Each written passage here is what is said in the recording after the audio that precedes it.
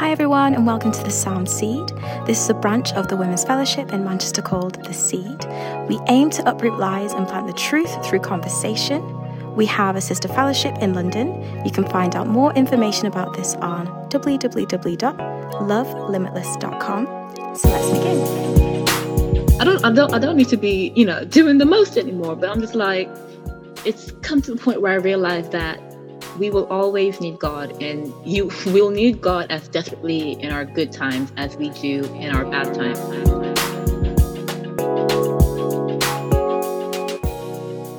Hi guys, and welcome back to another episode. I hope you are all doing well. I hope the sun is out wherever you are. It most likely isn't out in Manchester, but that's okay. Today I am joined by two lovely ladies, and they are going to introduce themselves. In the right order. I'm joking. It's Ifa here. Shelley here.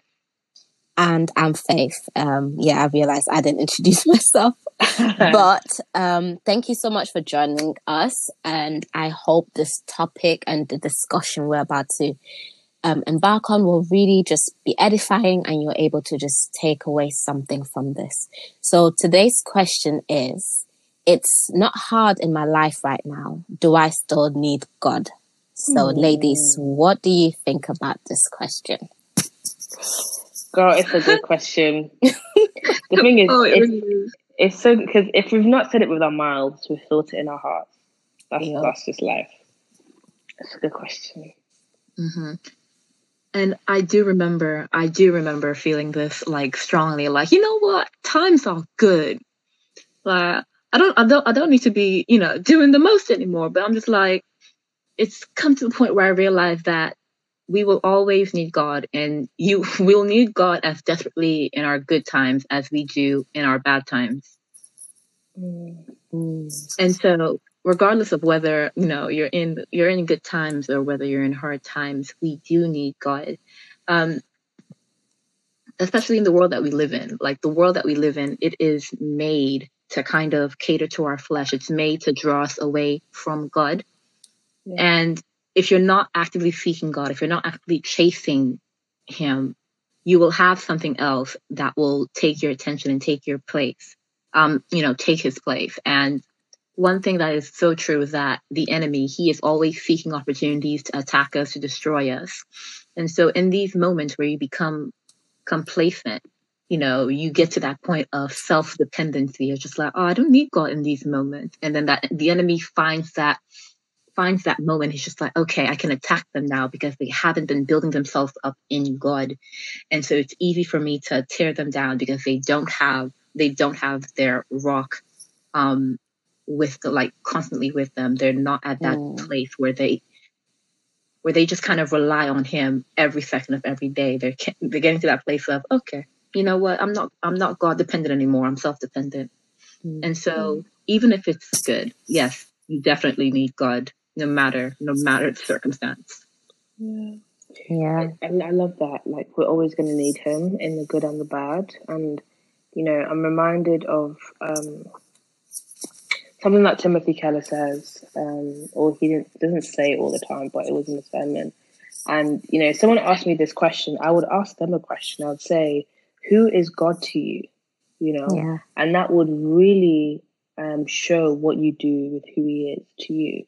For example, if God is an impersonal object to you, if He is just another pen, if He's just a vase to you, you're going to do with Him like you do with every impersonal object. Do you know what I mean? You will use it and disregard it when you're finished. It would only serve your purposes. It would not be do you know what I mean? Like, if you don't need it, you would not speak to it. If you don't need it, you would not use it. Do you know what I mean?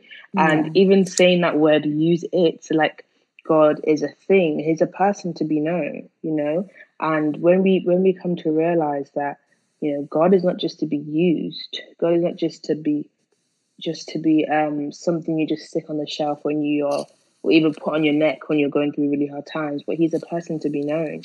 And we relate to personal people. You become a deist when you believe that obviously there is a God, and you pray to Him and all that kind of stuff, and you go to church You do all the regularities, you do all the things that's required of you, but you don't think he can be known. You don't think he can intervene. You don't think he can be present in your circumstance. And that's not Christianity. We know of a God that is alive, exists, but we also know of a God that came to dwell amongst men, to have relationship and to be personal. He made himself personal to us. So when we say statements like that, we have missed the dividing line, or we have missed the essence of Christianity. Not just a God that is up on high, but a God that also dwelt amongst man, that wanted to be known, and wanted a people to himself. And I think that's so key in even thinking, where's this question coming from? Who do I believe God is? Do you know what I mean? Yeah, definitely agree with that. I think, I would bombard this person with so many questions as well. I'll just be like, what is a hard life? What do you mean by my life is not hard?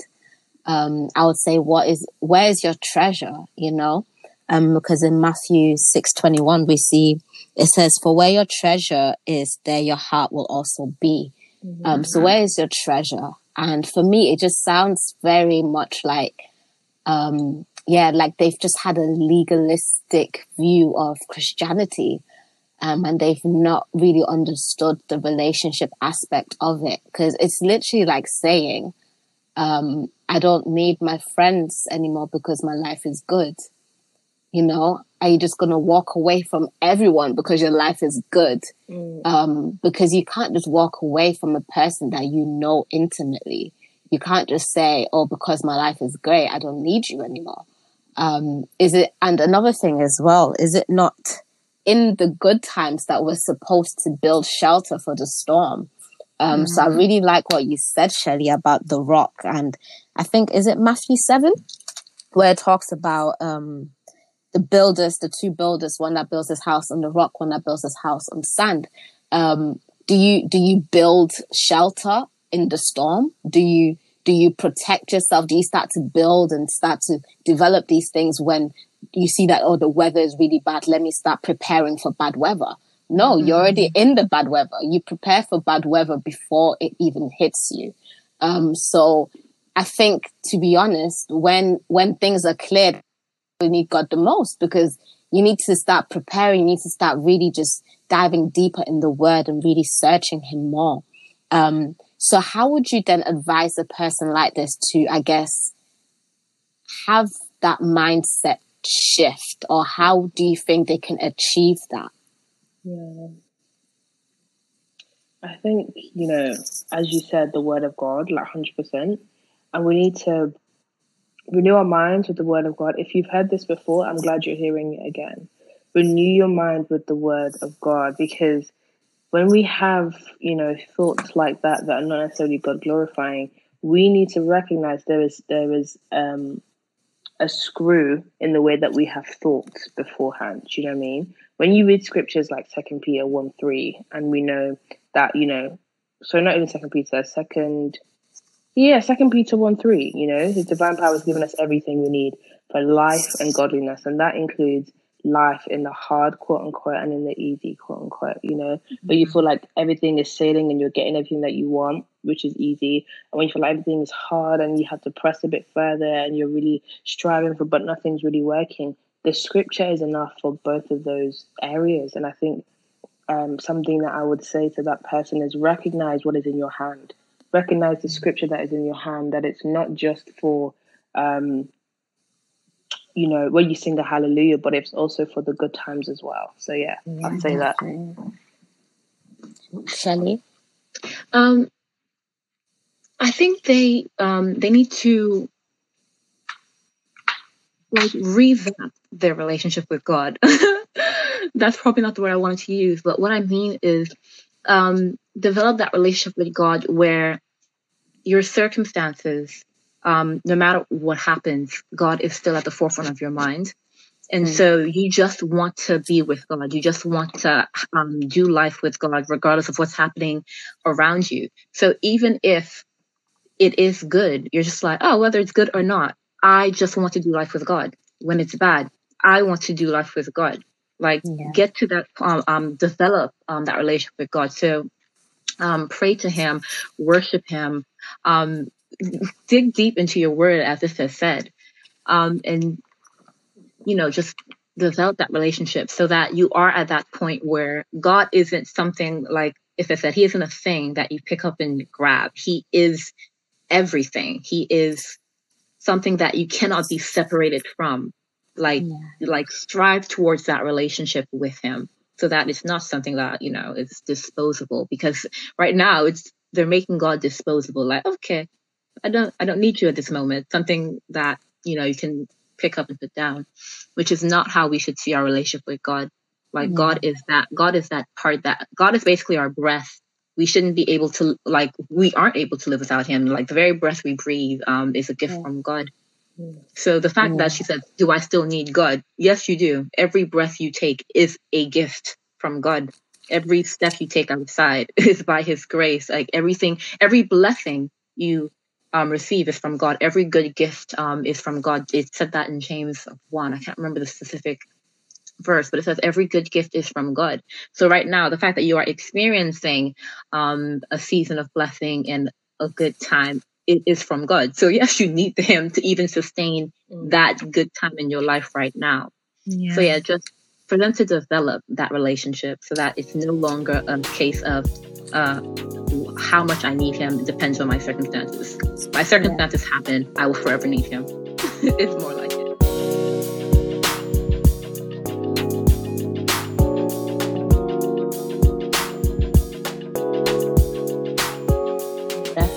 Definitely agree with that. I love that you said that every good thing that you have is from God, and even that you need God to sustain it.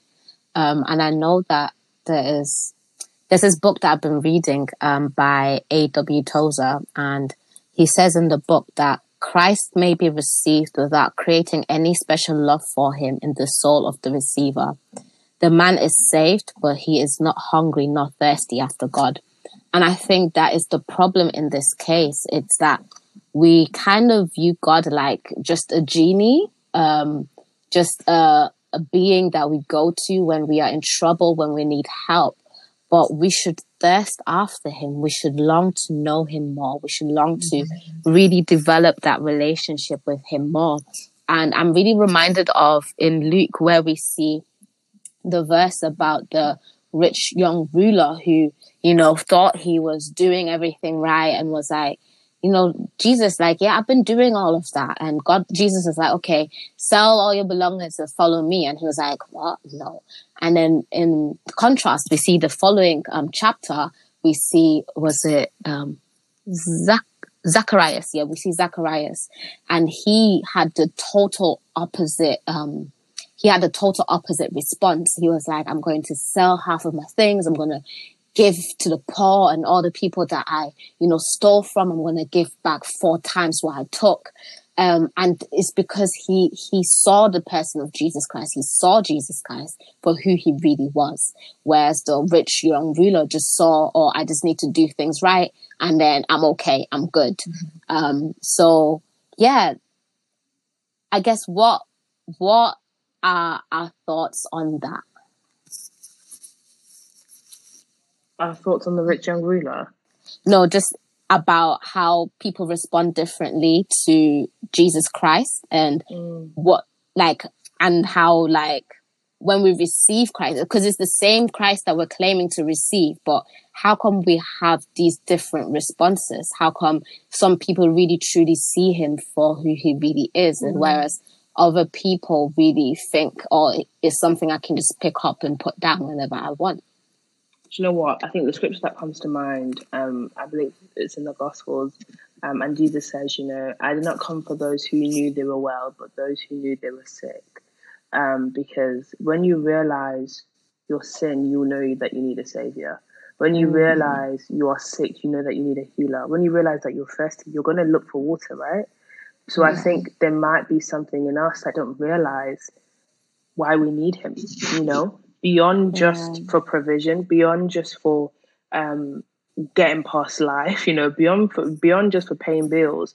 We know that there is a lack in us, in our being, that needs God, that is beyond the good and the bad in our lives. So I think when we realize that, and if you haven't yet, we know that, yo, I am hungry. You go for food. When you know these things, you go and seek it out.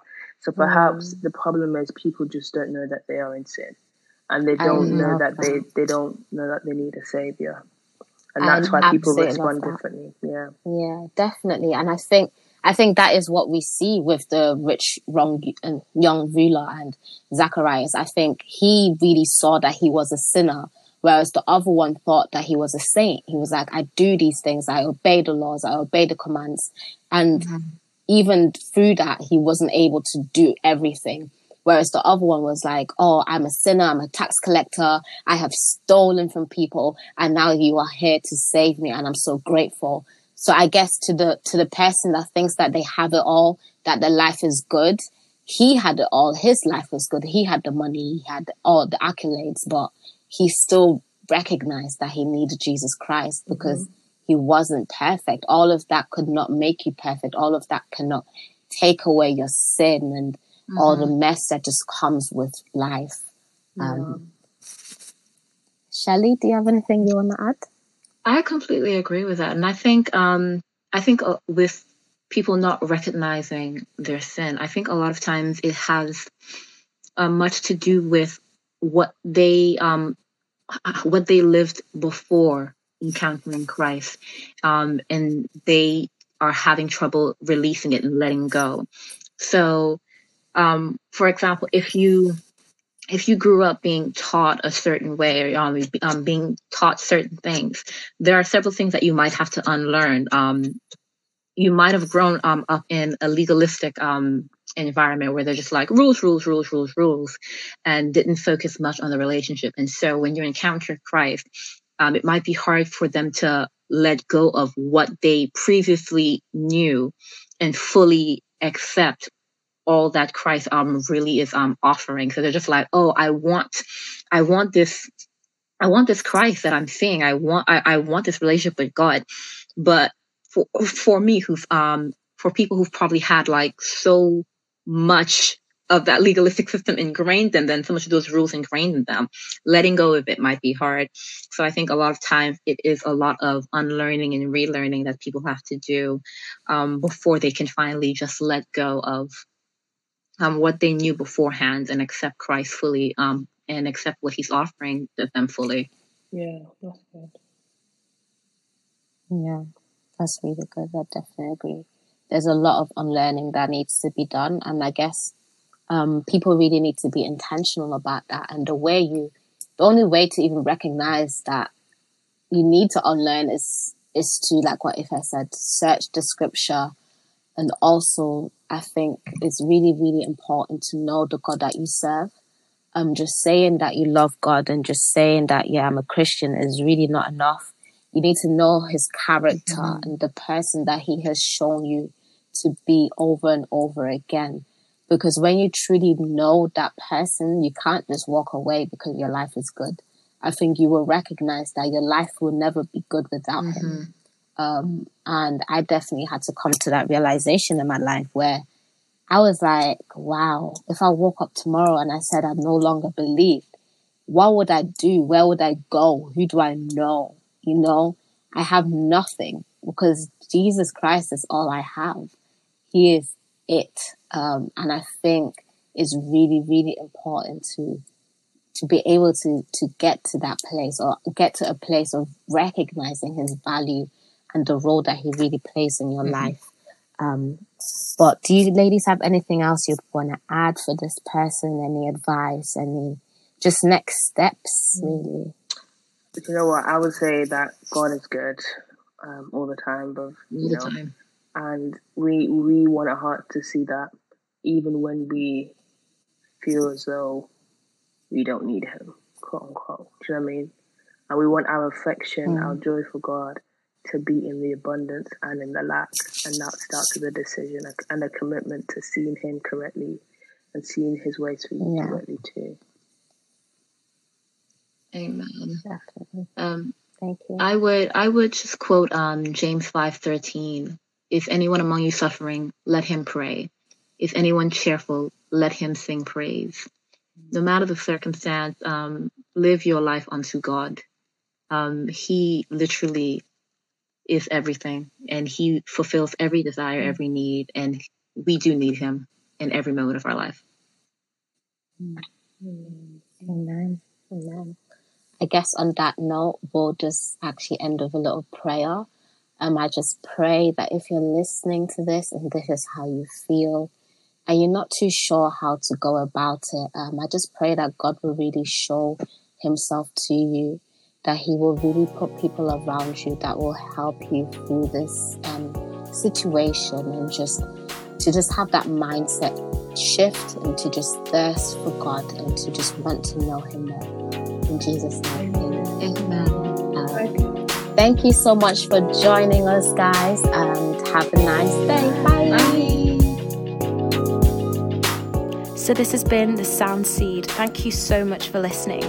And remember to keep pursuing truth through conversation and community. See you on the next episode.